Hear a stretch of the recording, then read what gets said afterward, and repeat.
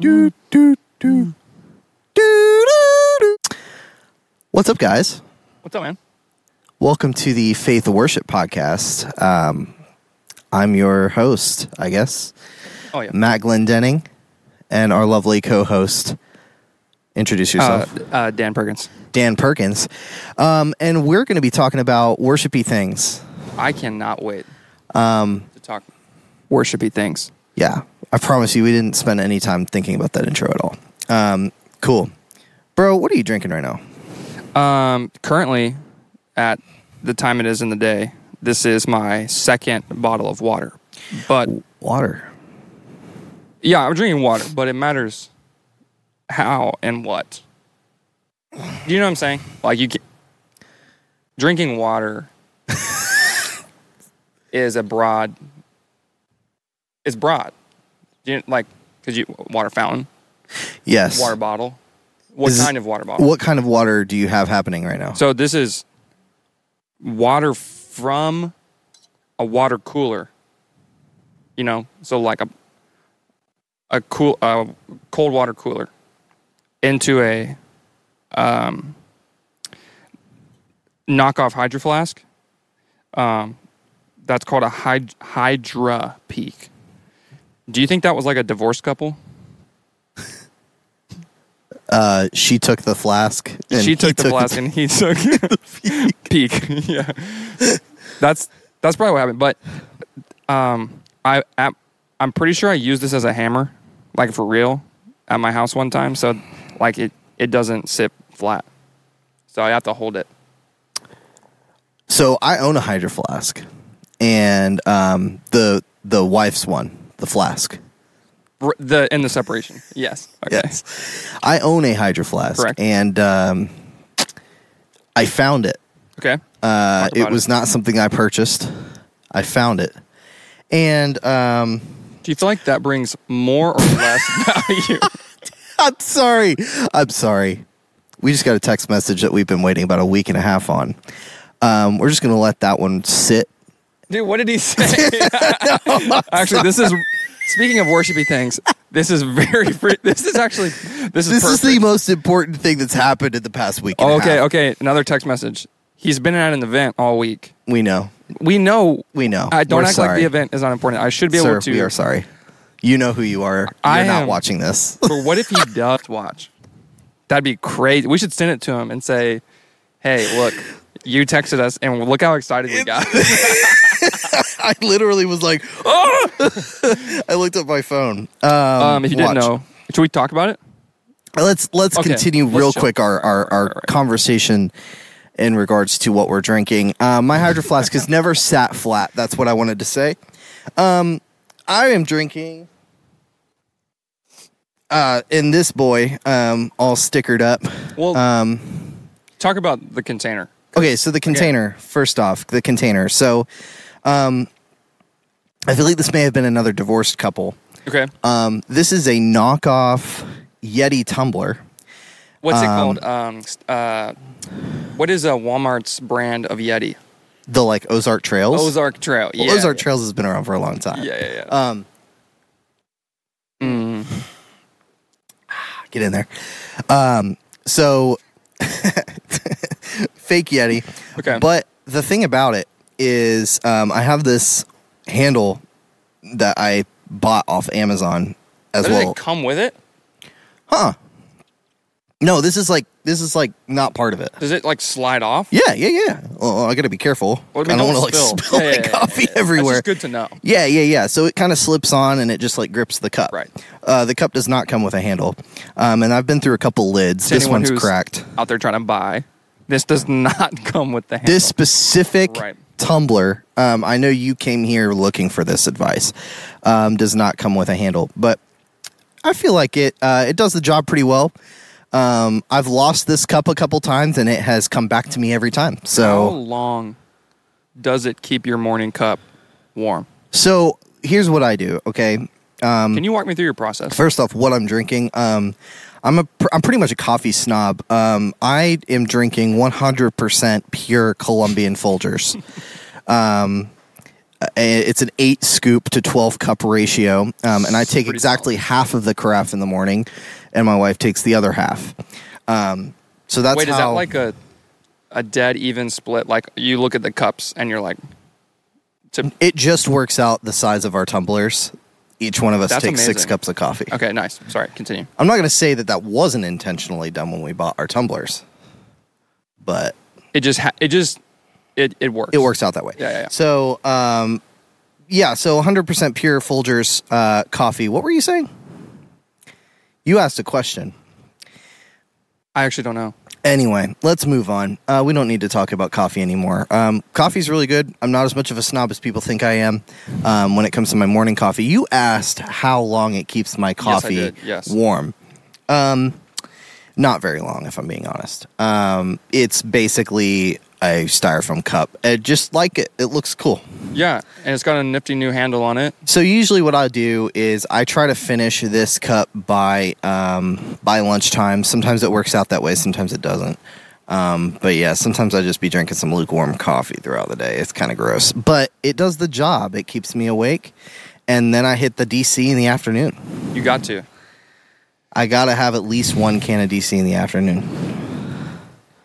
Yeah, I don't. That sounds horrible to me. I'm so sorry. No, it's fine. The thing, though, is that it makes gourmet coffee. It helps you appreciate it more when you do drink nice coffee. Because I do like good coffee. It's not that I don't, and I can taste the difference. I'm not going to sit here and say, like, oh, man, my Morning Joe is just as good. It's just oil in the engine. You know what I mean? In the engine. You just got to get the pump going. You know what I mean? This keeps everything moving. And I mean everything. Everything moving. Yeah, no, that's awesome. I feel like drinking 100% Colombian Folgers out of the... Is it a bag or like a tub? It is a tub. Okay, yeah. Drinking coffee out of a tub. Something about the tub, man. It can go in the freezer. When you're done with it, it literally is a Tupperware. Oh, my gosh. Tupperware for, like, whatever else you want to put in it. I feel like when you drink 100% Colombian Folgers coffee out of a tub, you got to, like... You're, like, forgetting how good coffee is so that you can remember how good it is when you go somewhere and, like, buy. You're literally like, holy cow. Yeah. But if you're drinking really good coffee all the time, you just get kind of spoiled on it. Well, I can't afford that kind of coffee habit, if I'm being honest. Like, that's just not... That's out of my price range. So... Yeah. It's unfortunate, but that's enough of coffee, I think. What? You had more. I was just Bring it on. No, it's fine. I was just going to say, I don't afford coffee like that either. I did the ROI on a bougie setup at home. So I don't buy like $8 coffees. But you buy bags of coffee. That's true. That's what I'm saying. It's cheaper than buying a $6 cup of coffee every day. But there's lots of things cheaper than buying a $6 cup of coffee every day. I'm not one to judge. I mean, that's a brilliant decision. If it's keeping you from going to a nice bougie place every morning, bro, then by all means. For me, though, it's more of like I cannot bring myself to spend that much money on stuff that you're just going to dump down the... I can say I don't need. Like, I can say I don't need it. Yeah. If Folgers 100% Colombian tub coffee is what's the equivalent DC of 100% Colombian Folgers? How many DCs I would need? No, I'm saying like in quality. Is there like a DC soda equivalent? Because if DC is like specialty Diet coffee, Sam's Cola. Diet Sam's Cola is garbage. It's not garbage. It's just the sludge that... It gets the job done, but it's cheap. Okay. And truthfully, Folgers is not the worst. If you're out there drinking Maxwell House, that's all I have to say. If you're out there drinking Maxwell House, bro, I am so sorry. There's got to be some trauma involved in that decision. Like, nobody's drinking Maxwell House because they want to. My thing is, I feel like Maxwell House was passed down from your grandmom. It had to. It was just like... my grandparents drink Maxwell House. Well, it's because they bought it in 1940 and it's been in their freezer, and so they're just giving them away at Christmas. Do you know what I mean? It's Wait, really, you keep talking about coffee in your freezer. Is that a thing that your family Yes, did? Bro, that is not something. it'd be like my family had like a cabin, and they wouldn't go there until like the end of the year. It'd be like, yeah, coffee's in the freezer.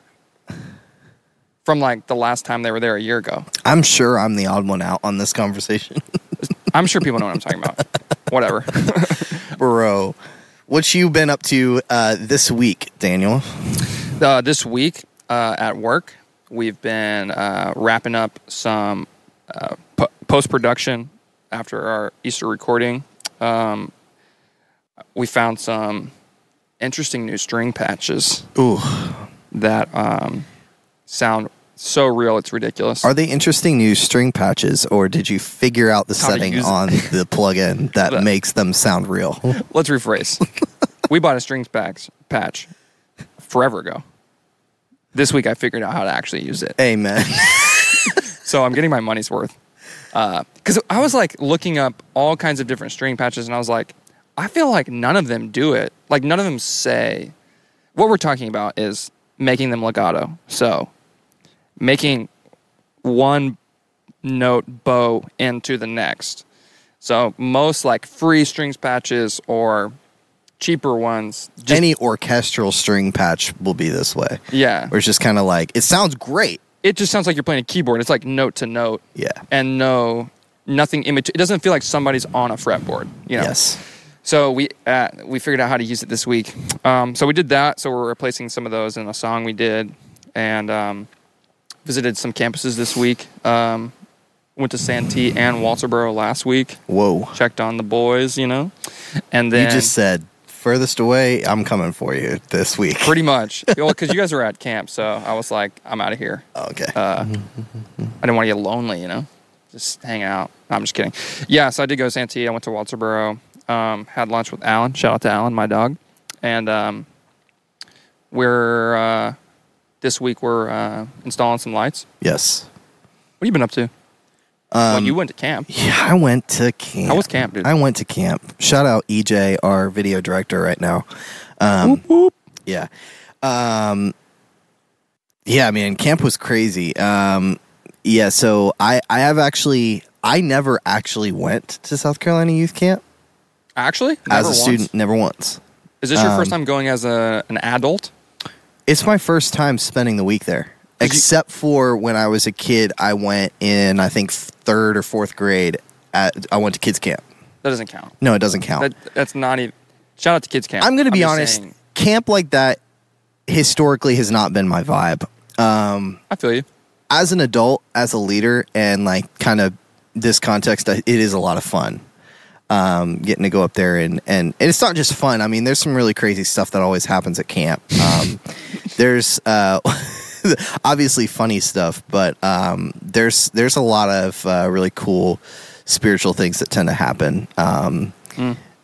We saw some really awesome stuff, people getting delivered of some things, and really bizarre stuff, man. That's awesome. I feel like I could make this podcast go crazy real quick, so I'm not gonna. Like, are we a crazy pod, Are we a dude? real charismatic podcast, or is this for everybody? I don't want to lose all the Baptists. Got him.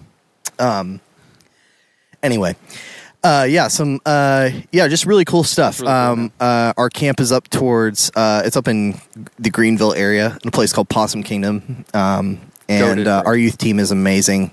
They did an incredible job putting everything together. I kind of handled all of the setup and tear down for AVL stuff, working with the rental company. That's still so much work, bro. It was a lot of work. But I really do enjoy, I enjoy stuff like that. It's kind of like anytime we get to travel and like do some like travel gigs or whatever you want to call it. And this was the first year that our church has gone sort of solo. Yeah. So it's still a district camp. Our district is still heavily involved, but our student ministry is getting so big now that we pretty much fill up the camp on our own. So it was amazing. Us and I think 1 or 2 shout out Faith students, other churches that were able to join us. But yeah, it was a blast. Got to be involved in a lot of the planning side of things. Yeah. less involved than I would have liked to, just because like we were like literally doing this building. Yeah. But yeah, it was a lot of fun. So last week was kind of like the last thing that had to happen this summer before like kind of getting settled back into just like doing my normal job. Yeah. So yeah, it was a blast. I'm glad to be back. Glad to be, getting back into the swing of things. Have this building pretty much done. Couple little things to tie up, but it's so crazy. I feel like everyone asks me like what I've been up to lately, and we were in this. I mean, I wasn't as involved as you, but we were I feel like in this building making it happen for like such a long time that after we were like done, it was kind of like, what do I do? Do I even need to work here? What do I do? No, it's really weird. Now? So most people don't really realize this or know this or would have any reason to know this, but like I've been on staff here at Faith for going on 6 years next year, so 5 years this year, and there's not been a single moment since I've been on staff that there wasn't a coming building project. Wild. We've been building constantly the entire time.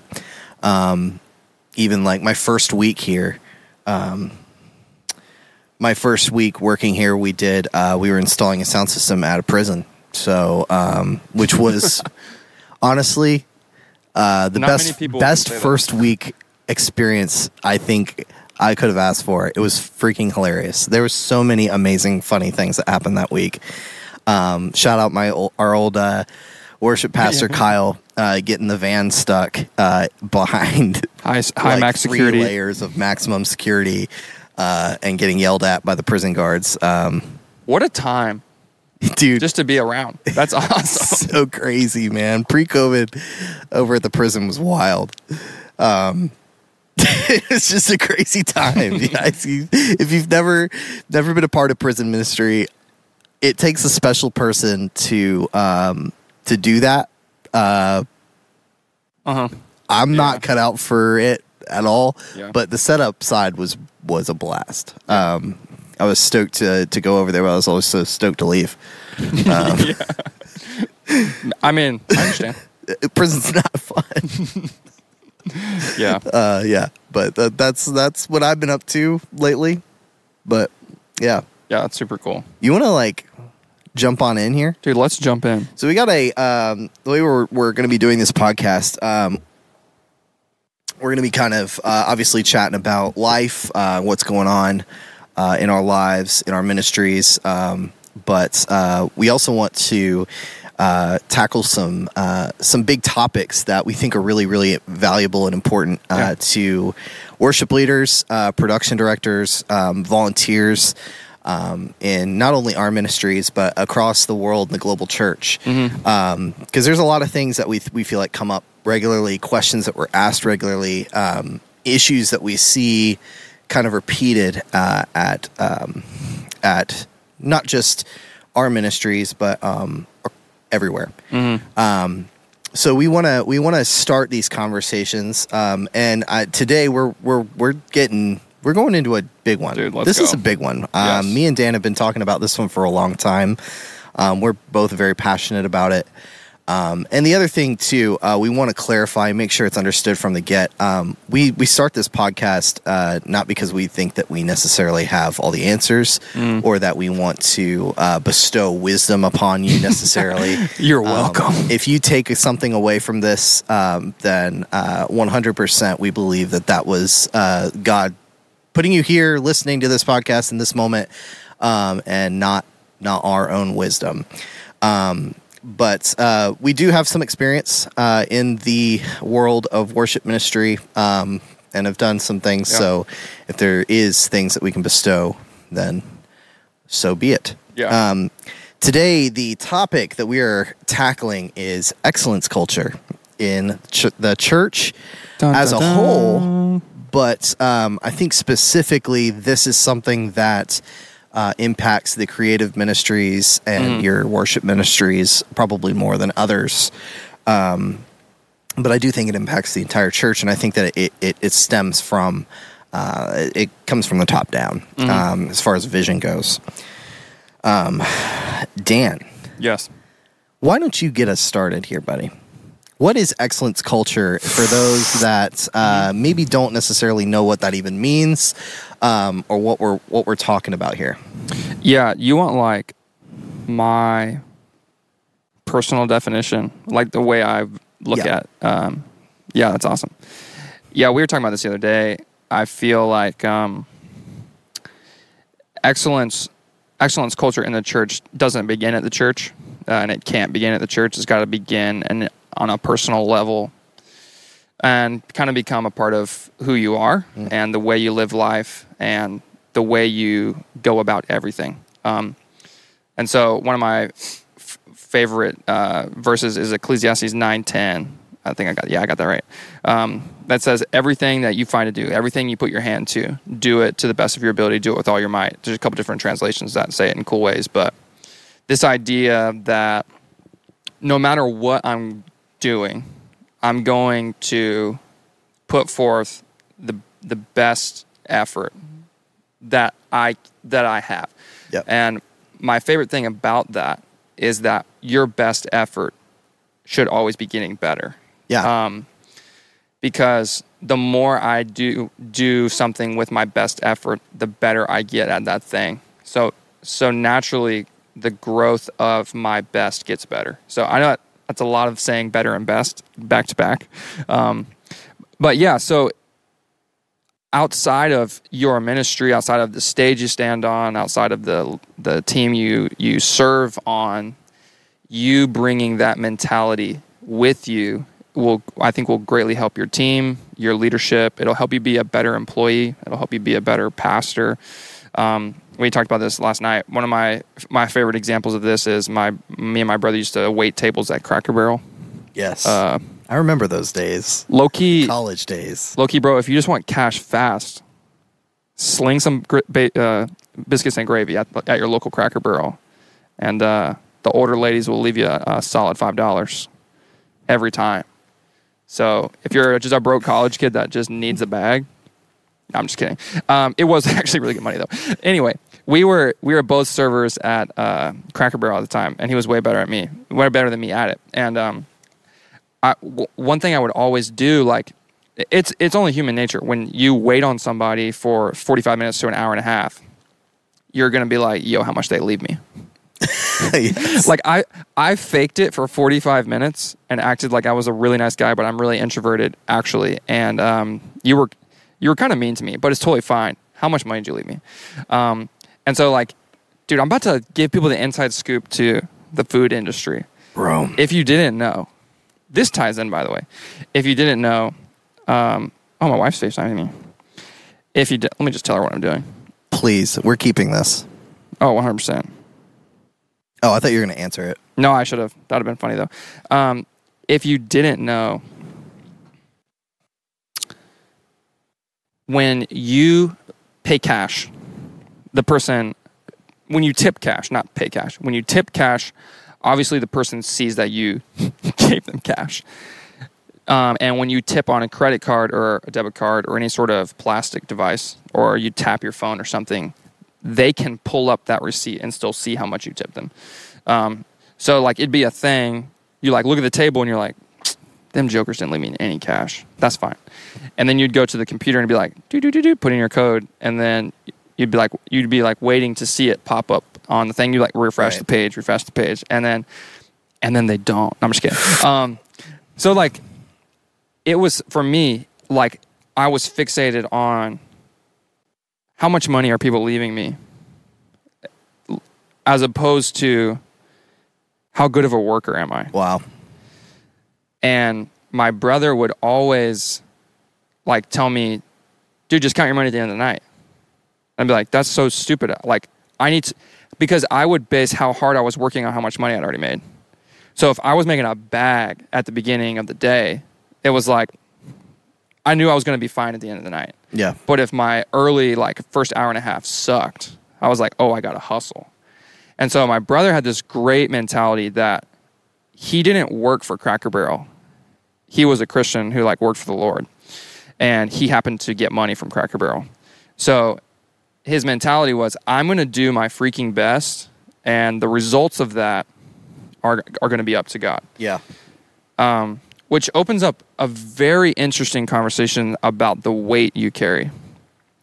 So even on such a simple level at Cracker Barrel, or wherever you work, or whatever you do,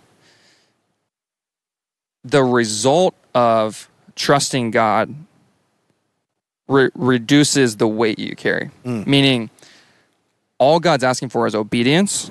He's asking for you to honor him with everything that you do, and he's going to take care of the rest of that.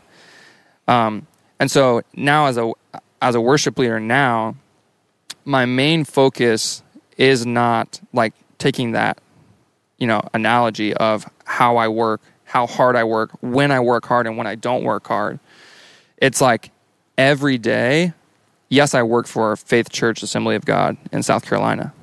But more importantly than that, I'm trying to honor God. Yeah. At the end of the day, I'm trying to say, God, look at my life today. Am I proud of what I gave you? Like, would you be proud if you like looked at my life today?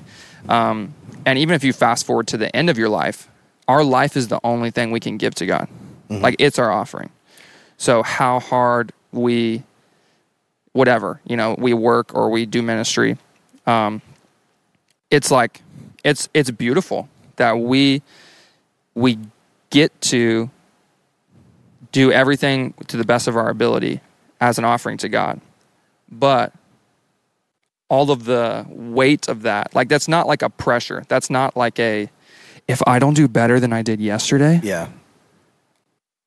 he's going to be like, God's going to be so disappointed in me. It's like, no, doing your best involves mistakes. Yeah. Doing your best involves mess ups and doing things wrong, and involves singing wrong notes. It involves playing wrong chords.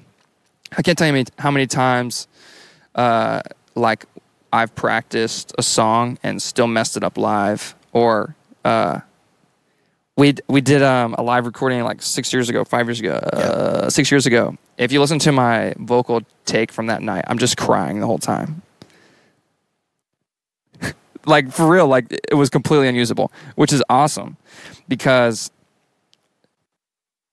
from maybe a performance mindset, or from or that sort of perspective, it's like, bro, can you nail it next time? Yeah. That's completely unusable. That's, what were you doing? Yeah. And so I think in our department and churches, like, around the world, there can be this, it's like a very unspoken thing that I would say a lot of guys don't talk about, this feeling that excellence and church culture is nailing it. And obviously we value that, but it's from the perspective that our goal is aimed at honoring God. Mm-hmm. So you're about to get into the goodies here. You're about to get into the goodies. Yeah, like, I think it really matters who our affirmation, approval, and whatnot is aimed at. So I can't tell you how many years I spent, on stage trying to put a good set together, sing the right songs, sing the right notes, because the weight I carried was that I was the one who was gonna, like, because of me, the results were gonna happen. Yeah. And that if service went bad, right, it was because I was bad. Or if I couldn't hit that high note in that song. And this is silly. When you say it out loud, it's silly. But, like, it's real, and it's a real struggle. Like, because I couldn't sing this note this way, like, people weren't engaged. Right, and it may not be, and it may not even be like you feel that with that much weight in the moment, but it is contributing to an emotion that you already have. Right. So in all of those things from a Sunday morning, all of those things that you're feeling from rehearsal, going a certain way, that you're not stoked about, to Sunday morning coming around and like, oh man, I just feel like we're still not hitting this. This is building, yeah. It's building up. Yeah. And whether you even realize it or not, that's the way that the enemy attacks. Mm-hmm. It's like to convince you that like your offering isn't enough. You will never be enough. So, sorry, you can continue. No, yeah. I think like one thing that really helped me was I was able to go to this like event in Nashville, and the guy who was teaching did this whole conversation about who God created you to be, which like I would say I think I've heard that sermon my whole life from a lot of different people, but for whatever reason it just hit home in like a whole different way. Maybe because it was like specific to creatives. I think that creatives, like whether you're worship production, you do art, you do anything that what you do is you coming up with it, like you create. It's very comparable. It's easy to fall into a trap of, here's what I made. Let me go look at what somebody else who does the same thing does. And then you're living in this constant state of... Yes. Dude, the comparison, man. Yeah. And so anyway, he did this whole teaching about... I'll just share the story. This girl wrote a song. She came up, shared it for everybody. People are like losing their mind, crying in the room. Like God was there. Like that's the only way to describe it. God was there. Like it was an amazing moment. He like comes over to her, puts his arm around her, and just like, all right, who wants to go next? And immediately, you can feel the silence in the room. It's like when the teacher goes to call, like on the class, they're like, all right, who has the answer to this algebra problem? And everyone's like, please, God, don't pick me. Please don't pick me. So it was like the same feeling. And he goes, exactly. You've disqualified yourself because you're you. Like, so because you're not this girl and you didn't write her song, you feel like what you are and what you have to bring isn't good enough to be here. And so I feel like I led worship a lot of years like that, where I'm not so-and-so. I have to lower the key of this song because I'm not so-and-so. I have to sing in lower keys, and I have to, I can't do crazy runs, or I don't have like Brandon Lake growl in my voice, and I don't have the dynamics that guy does, or, and so you start leading worship from that place, or whatever it is you're doing that's creative, whether it's running sound or even doing lights, all of those things, you're doing it from this place of, I'm trying to gain affirmation or approval or identity from the people that I do it for. Wow. And that's the kicker. Yeah. And that's such a moving target, because just like I'm having those problems, the people that you're trying to do it for have the same attack. Exact same problem, yep. So you're having to do this like impossible task every single week over and over and over again. And that's draining, bro. Yes. Dude, I kind of went off there, bro. Not like in it. I just mean like long. not like I was popping off. No. Like, I mean, bro, I think that this topic has a lot in it. Yeah. And there's so many different things that we can cover that kind of stem from this thing. Something that I was kind of made aware of in the past year or so. I think we all know this, but it's one of those things that's not at the forefront of our minds. Just from a real quick practical perspective, what we do is incredibly new. And it's not just worship ministry. I was watching a video. If you don't know, I'm the production director, by the way, here at Faith. And so all the audio, visual, and lighting stuff, for the most part, I carry. But what we're doing, like the very first, what is considered to be one of the very first amplified public concerts happened like 50 years ago. Wow. It was the Beatles. What? That was the moment that... what does that even mean? Like the first time there was like a PA? The first time that that was seen as a need. Because here's the thing, it was their first, and I'm drawing a massive blank here on where exactly it was. It was a baseball stadium in the U.S. It was when the Beatles first came to the United States. And the PA that they had was essentially just like the speakers they had laying around the baseball stadium. And there's aspects of this that I'm sure are not accurate. Don't hold me to this. But the point was, that was pretty much the moment, because the crowd was so loud, nobody could hear them. Bro, that is bizarre. And it was years ago. The Beatles, dude. That was the moment that like audio engineering really started becoming something that was even needed. So what we're doing as audio engineers, we are like the second or third generation deep. Some of the people that created the theory that we use were there like at the beginning. That is, I had no idea. That's crazy. It's something that like you think about but don't think about at all.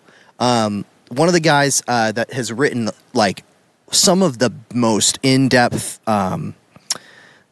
stuff, like works of like his books that he's written, Bob McCarthy.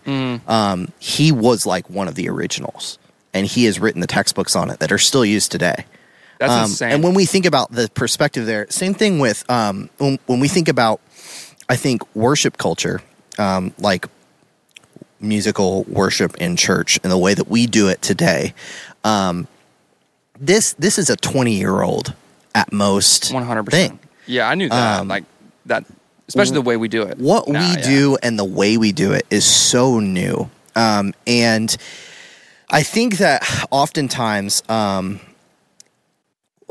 what we see happen in leadership at churches is there's this scrambling almost. Like in order to reach the young people, in order to reach the next generation, we have to make sure that we are we're doing X, Y, and Z. Well, we don't know how to do X, Y, and Z. So let's bring in some young leadership that's maybe not seasoned, that's not really necessarily ready to lead, or in that capacity. And if I'm stepping on toes, I apologize.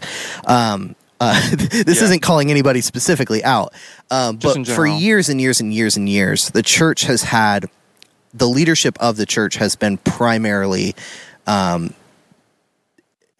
men that are very old. That's just the nature of it. And I think that there is a certain that as young people, we can tend to see that as a negative thing. I think that there's pros and cons to having young leadership, and there's pros and cons to having old leadership. That's just what it is.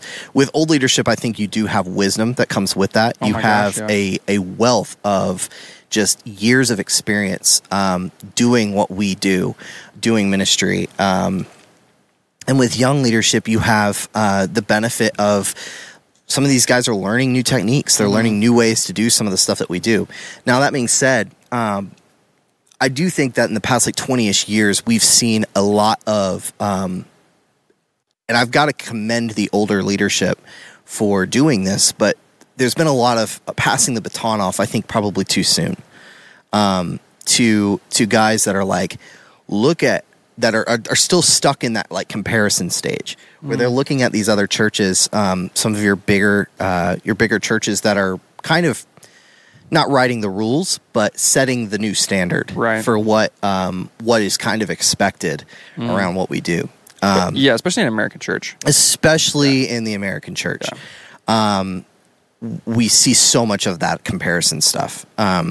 So much. I think it probably impacts us more than anybody, but so like that baton is being passed off to these guys, and whether they're ready to lead or just are still struggling with that stuff that I think younger leaders tend to struggle with more, just from whether it's a lack of maturity or whatever. But because of that, I think that there's a lot of shifting that has happened in the past 15-ish years to try to keep up. That's like, I don't care if this is necessarily like, this is somebody saying this, but like, maybe it's not what, if it's working for them, it'll work for us. If this is working for this church, it'll work for us. We don't need to overthink it. Don't reinvent the wheel. do what these guys are doing, and that will reach the young generation. We're losing these young people. We're losing the young adults. We're losing the kids in crazy rates, and it's scary. It's really scary to be in the position that the church is in right now and see young people walking away the way that they are. The thing that I would definitely say is, like, are we choosing to copy somebody else instead of listening to the voice of God and listening to what God is telling us to do for our people, for our church? I think that we do not put enough weight on not faith. I was going to say we as just like Christian leadership just in general. in general. We do not put enough weight on obedience to God in every aspect. I think that it's something that Which we is can hard, tend. but it is really hard because you have to be listening and you have to hear the voice of God. Yeah, and it's real easy just to be like, it's crazy, like, because it's like it's not tears, but we tell ourselves there's tears of like big decisions, 100%. Right. Medium decisions, yeah, but like, when we get down into those smaller decisions, like, and I think that a lot of what we do creatively can get tossed into those smaller decisions. Yeah, 100%. Now, as soon as money's involved, I don't think it necessarily is a smaller decision necessarily, but sometimes it is. When we talk about, like, what style of music we're going to play, or like what, how many vocalists we're going to have on the stage. These are not seen as things that have kingdom impact in the way that bigger decisions will, you know? Yeah, and not to say that they don't, but that they still do matter, and they still require a level of obedience and just asking about it, like asking God about it, like, hey, how should I do this? I think every single part of what we do on this stage should be coming from something that God has given the leadership. Yeah, and it cannot be taken lightly. That's good. But that's really my point. Is like, I think there's a lot of scrambling. I think that there's a lot of, like, people are trying to catch up from years of, whatever you want to say. But there's a lot of that happening in the American church. And I would urge church leadership to take a minute and slow down and say, yes. Don't swing the pendulum completely. I think that's the other thing, is that there tends to be pendulum swings. I'm so good at that. I'm so good at just being like, let's do the exact opposite there thing. There tends to be pendulum swings. We see something negative over here, let's do the polar. Let's do the absolute opposite, and then it'll balance. I do that all the time. So I from a young adult's perspective, if I can just throw this out there. You're a young adult. You are a young adult. I'm a young adult. My wife is almost not a young adult. I just want to throw that out there. She gets so mad at me for how many years she got left? I'm not going to go that far. Okay, all right. I'll spare her that. Dude, she's 2 years older. Any future husbands or husbands? Don't do what I just did. Take notes. Give her a hard time. No, like, from a young adult's perspective, young adults and Gen Z, and even new Gen Alpha, the way that we are going to reach these guys is through authenticity. They can see through it. They can see through all of the old tricks and all the old things that we used to do to try to convince people to come to church. And frankly, I think that that's a bad, that's not a good way to approach what we do. I think that authenticity and presenting the gospel, presenting a relationship with Jesus, and presenting worship together, corporate, what we do, presenting that in an authentic way is enough to get people. It is enough. If what we are doing is real, it is enough. And we don't have to try to sell it as something other than that. Get in, go. Yes. Yeah. We talked about this the other day. I don't know if we were texting or something, but kind of going back to excellence culture in the church, and right off what you're saying, like a real experience, corporate worship with other believers.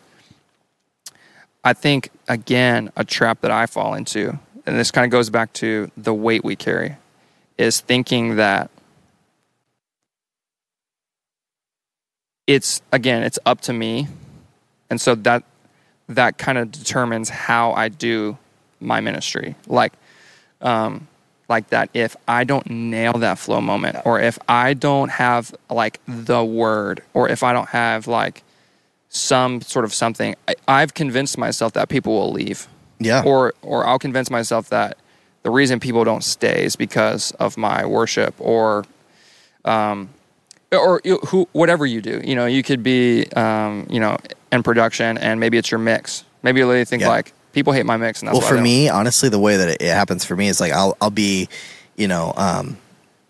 I'll have like friends or family visit, and those are the days where I think everybody knows what I'm talking about. Where you'll be like, man, I you're wish, eyeballing them like the whole time. You're like, man, this wasn't a good Sunday to come, or like, man, I wish I was on audio or something like that. Like, bro, one time you guys were, you and EJ were on vacation. I ran sound.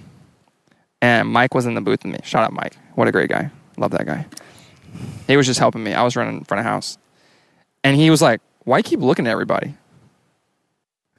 I was like, what are you talking about? He's like, you making sure they're worshiping or something? That is the most Mike thing I've ever heard. Love you, Mike. I was like, I guess. Yeah. Because I guess I was like, does my mix suck? Or is it like good and that's why they're engaging? Yeah. Wow. And so I think the goal, I would say from God or from Jesus, like the goal for us as we're doing his ministry is that we do it with the freedom that it's not up to us. Ooh, it's not up to us. So you cannot make people worship. Again, you can create phenomenal environments. Yes. You can do your absolute best, do everything your hand finds to do to the best of your ability, to lead worship, to prepare, to practice, to rehearse, and we value every single one of those things through the roof. But again, taking results out of God's hands is crazy. Yeah.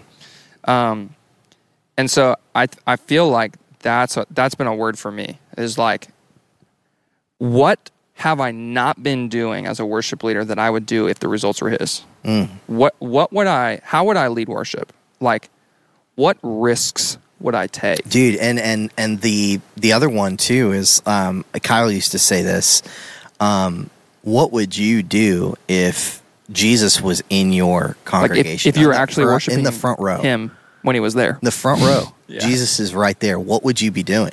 Yeah. What would your worship look like? Because that's the reality. Right. He's here right now. Dude, can I just pop off for like 5 hot seconds? I watched a podcast with Stephanie Gretzinger and somebody else. And she was kind of talking about this in a different capacity, but she was talking about ministering to the Lord. And so, obviously, as worship leaders, even as production directors, as LDs, as all those things, everything we're doing is ministering to the Lord because we're all a part of the worship experience. Like everything we're doing with our hands is to God. So we're a part of that worship experience. We're ministering before the Lord. And she was talking about the difference between ministering to the Lord and ministering to people. And it blew me away because she was talking about how you can't minister to someone you don't know. So I can't minister to the Lord if I've never been with him. But I can minister to people because they're in front of me every week. So again, a lot of that weight and pressure I will feel because I'm trying to minister to people. And so when I don't get response, I feel like I didn't XYZ. Mm-hmm. You know what I mean? And so I think it's something we we're not goofing around, but we say it a lot. It's like, dude, we need to not take ourselves that seriously. Like, not take ourselves not seriously in a sense that like we don't care. But when you taste this kind of freedom that we're talking about, like it feels like a breath of fresh air. When I'm just like, okay, I'm working for the Lord. Yes, I am employed here. And yes, I will honor my leadership and I will respect them and I'll do everything they ask me to do. I'm going to do that to the best of my ability. But I know that the results are his. So all I have to do is get up there and worship. Yeah. And lead. Like I'm still a leader. You're not like checked out. Yeah, it's not like you're not in your bedroom. Like you still have to do your job. But like you're doing that from a place of I'm approved, affirmed, called, and equipped by God. Yeah. I've been with him and I ministered to him. So this is literally what I do. Yeah. Like, I do this. Well, I think you're actually touching on exactly what I was about to talk about Let's next, go. which was there's this, like, it seems to be like there is this myth kind of around what we do as worship leaders, where it's like, okay, as a worship leader, your worship happens at home, and then when you get here, you don't get to worship. Yeah. That I feel like there's no one has said that, but every worship leader feels that. Yeah, it's like when I'm on like stage on Sunday mornings, I'm not allowed to worship. I have to like get everybody in the room with me, and I think like there's a certain extent to which we need to talk about. Yeah, like your worship probably does look different. That being said, it's not like you're not worshiping, dude. 100%. And I think so. I'll do this comparison. We tell our bands here at Faith Worship at Faith Church, we tell our bands the thing that you should do on Thursday nights at your rehearsals the most is what you can't do when you're alone, which is flow together. Yeah. So I can learn every one of my parts at home. What I can't do is do that with the band. Are you suggesting, real quick, that we play our instruments prophetically? Yes. We can get into that. Here's what I was going to say. We could probably move on. Here's what I was going to say. This will be like a 4-hour podcast, and we'll never have any more material. Yeah. We could just hit all of our next 10 weeks right now, bro. So in the same way that my rehearsal time at home is different than when I'm doing that with people, it's the same as like when I'm worshiping God at home, we're gonna go to a very personal place together. Yeah. That you don't even know. You can't even relate to where I go because that's not your relationship. That's mine and God. So like we're going to go through and talk through and dig through and go to levels that are in me that we're in that relationship together. And the beautiful thing is I get to bring that to a corporate setting, that place I've been with him, to a corporate setting, but we get to do that together. Yes. So now, like, the only thing that you can do in a corporate setting is worship corporately. Yes. Like, and so there's something so powerful. Like, that's why the Bible, to me, one of the reasons why the Bible says, don't forsake it. Like, you got to come together because there's something so special about corporately lifting up God together. So even when I'm picking sets, like that affects the kind of songs that I'm choosing. At least once a week, we're going to sing a song that has nothing to do. Not that there's anything wrong with that. Come on, relax. But at least one song a week, it's just a conviction of mine. We're not going to sing a song that has the word I in it. And that's probably not true. But that the idea of the song isn't like how this is going to benefit me, but it's literally Christ and Christ magnified. Yep. In whatever way that is. So there's plenty of songs that do that very well, but at least once we're going to just corporately declare something about God together, because I have my private time at home, or I should be. I should be having a place where I go to, and I even like going in a more creative direction. Like if you're a songwriter or if you're a producer or a mixer, like, you're going to have journal songs that you should not share with anybody else. Like, these are places that I've been with God that only I need to see. I have those. Exactly. That's pretty much all I have, actually. It's literally my therapy. It's my what do you call that? It's my counseling. It's my therapy. It's literally my intimate place with God. Yeah. That, like, this would make no sense in a corporate setting. Like, it just wouldn't. Right. And so, like, in the same way, that is valuable. That is so immensely valuable. But so is worshiping God corporately. It's what we get to do together. Yep. We get to declare who God is together, and that's so powerful. I saw this thing the other day, and it kind of had something to do with this. They were talking about the way that people would have worshiped together in the early church, and how different what we do in especially a modern facility like this, the big stage 3 feet in the air that's 15 feet in front of the first row, 1,000-person auditorium. it's very difficult to force that mindset of like, hey, we are worshiping together, because it does have this. The entire building is structured in a way that puts off this vibe of this is a performance, and how do we so much weight on a worship leader, and it's so important that worship leaders remember that like you have to break that mentality in people that either don't know the church well, maybe they're new guests. I just say like. Even the worship leader has to break it for themselves. Yeah. Like, so it's not like we're excluding... You're like 10 feet above them. Yeah, like we're on a pedestal. Come with me. I mean, yeah, so I think everybody who's on the on staff at a church or works as staff volunteer on stage has to take a second to break that off. Yes. Because it's very easy to slip into, we do this every week. I know I could get really good and no one would even know that I didn't even think about God, or that whatever that is. Like, so I think it's not even just like, it's like the church doesn't know and staff people know. It's like, no, we're all human and we all got to have that moment where we say, hey, just as a reminder, this is about God today. That's why I so love it when churches take a minute before service starts. Yeah, it's cool. And just let it happen and just take a minute and worship Jesus before worship, like the set starts. Like countdown stops, and it's just like let it get settled. Yeah, I love those moments. I will say, so I know we're talking about excellence, and this is all related, and it's all really good. I would say we were getting into a little bit of like,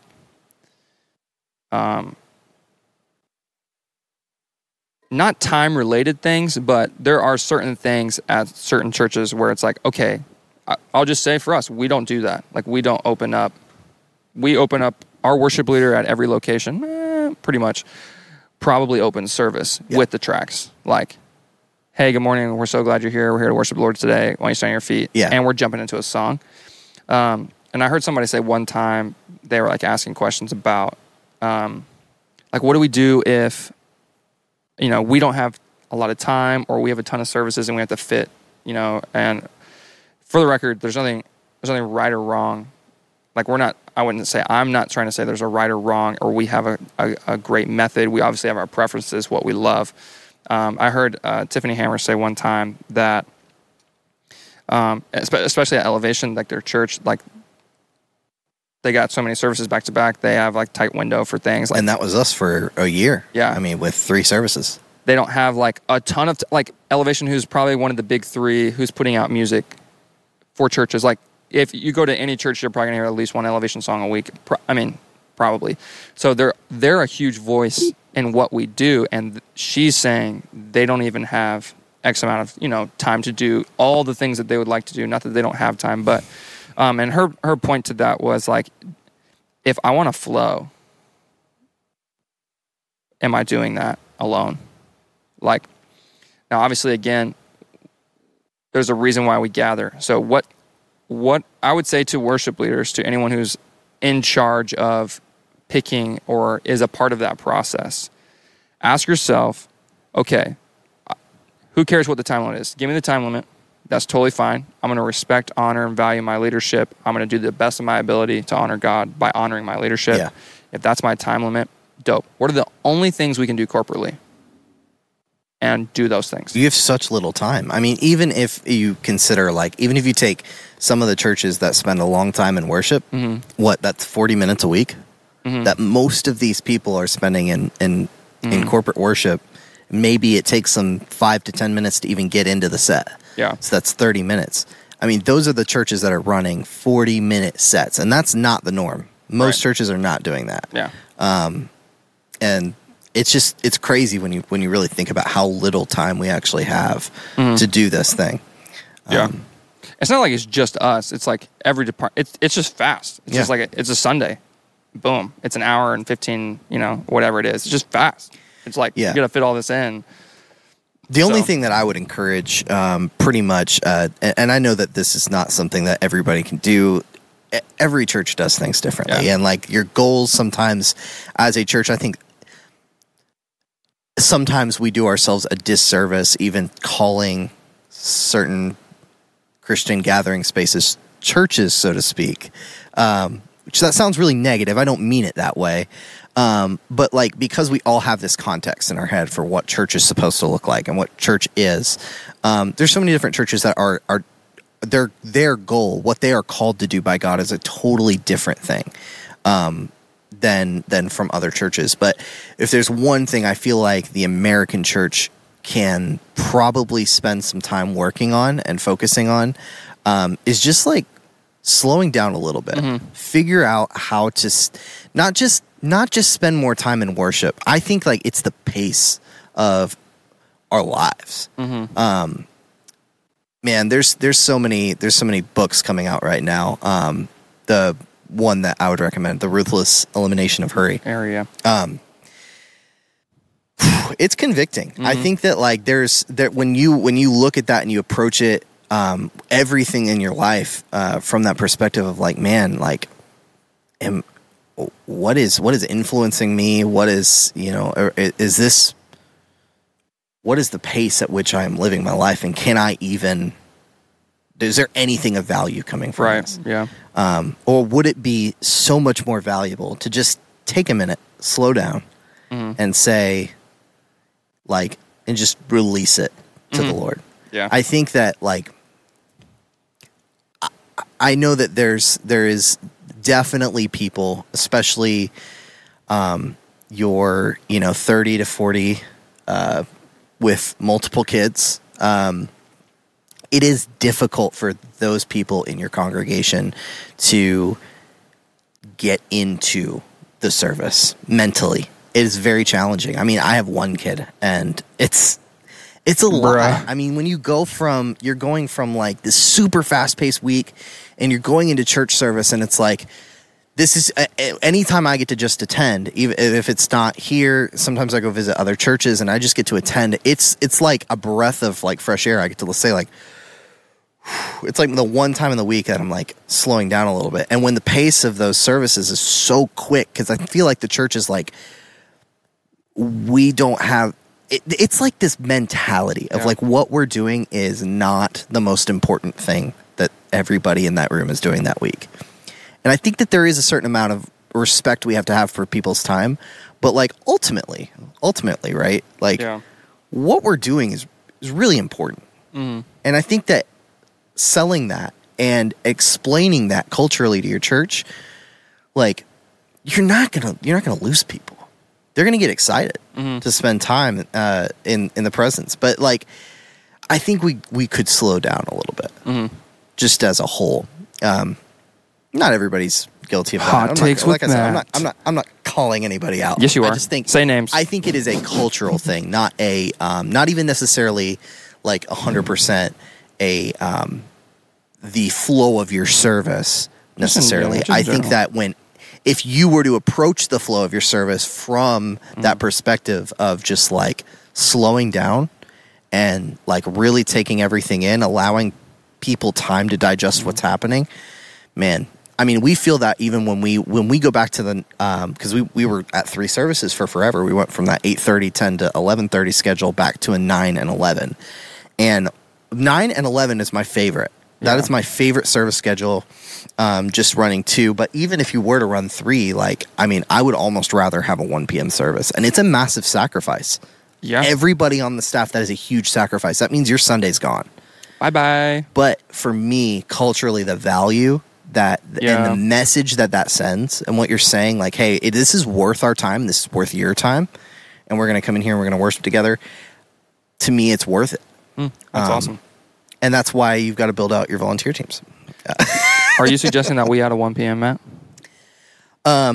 If we ever had to go back to 3 services. No. Right now. Should we add a 1 p.m.?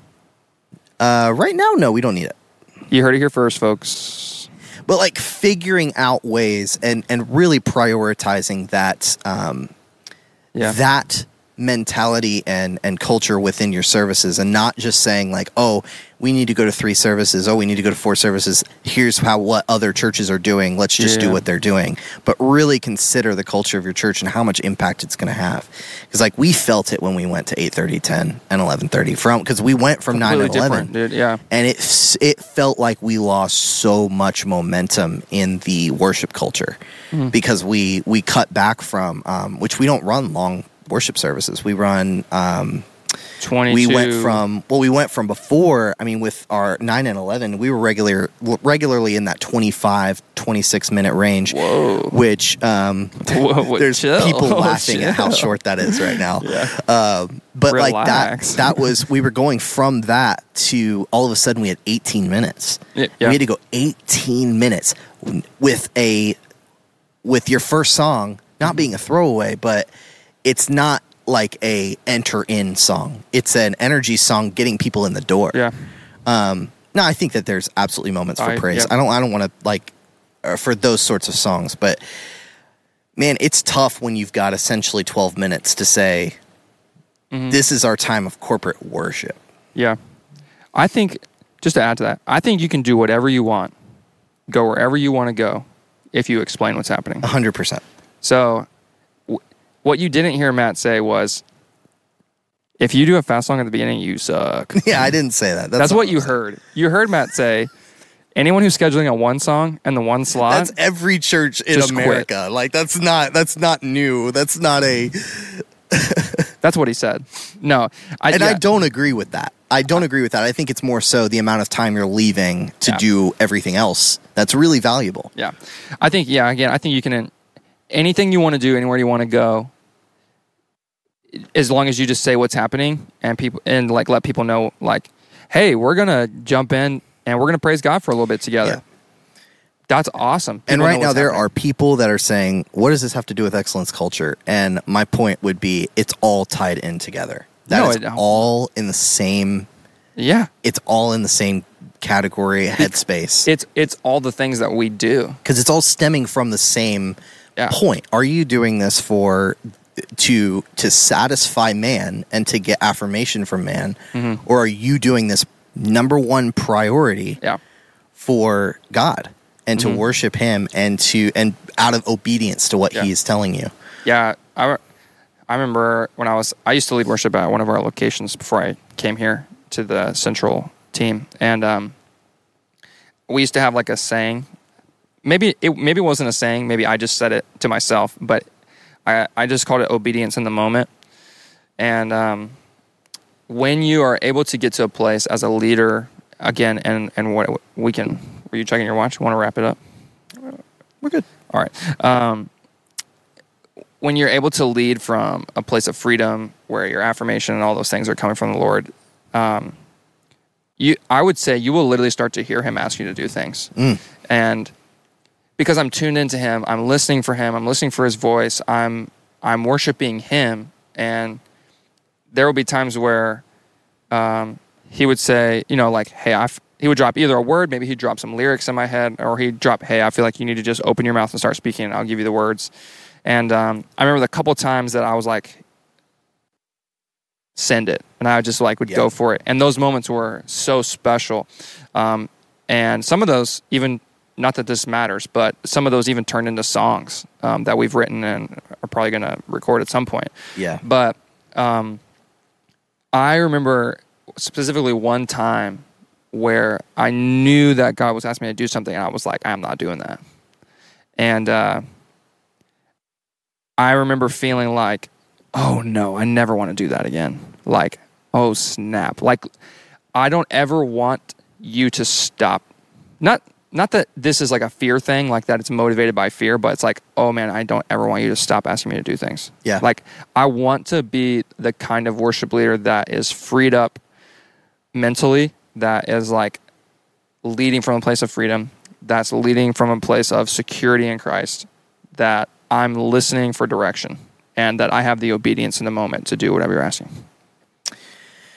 Yeah, I think that it's about time to start landing the plane. But this is your captain speaking. The seatbelt sign is on. Because this is a topic that we could sit here for 6 hours and just keep going on and on about.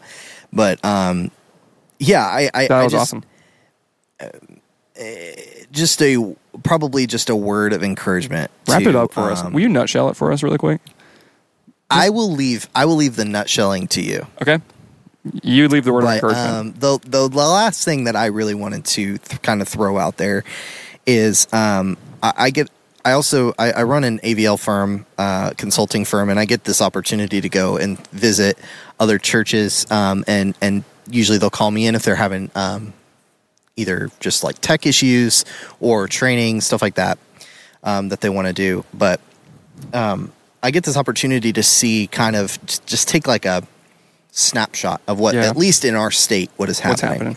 And the overall thing that just, it really hurts my heart that I see happening is this misunderstanding of why we do what we do as far as when it comes to getting better and being better. What I didn't say at the beginning, I believe that excellence is same as what Dan was saying pretty much. Just excellence is the opposite of complacency. Oh, that's so good. It is this not striving to be better, but it's striving for more of God and more of His presence. And I believe that when you are filled up with the Spirit, the only thing that can come from that is you being better at your craft. Now, I think that better is a what does that mean? That's a hot button word right there, bro. What does that mean, right? Better? What does that mean? Yeah. And I think that when you see it, you know it. As a creative, as a worship pastor, as a pastor in general, as somebody who is seasoned and has seen the Spirit move in people, I think that you know it when you see it.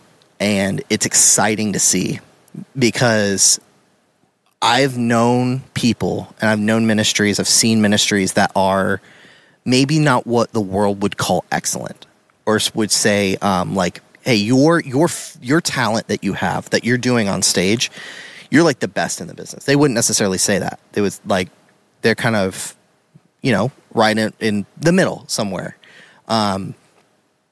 But because they are doing what they're doing from an overflow of what God's doing in them, like, I'm telling you, the Holy Spirit elevates that talent, like, to it's obvious. It's obvious.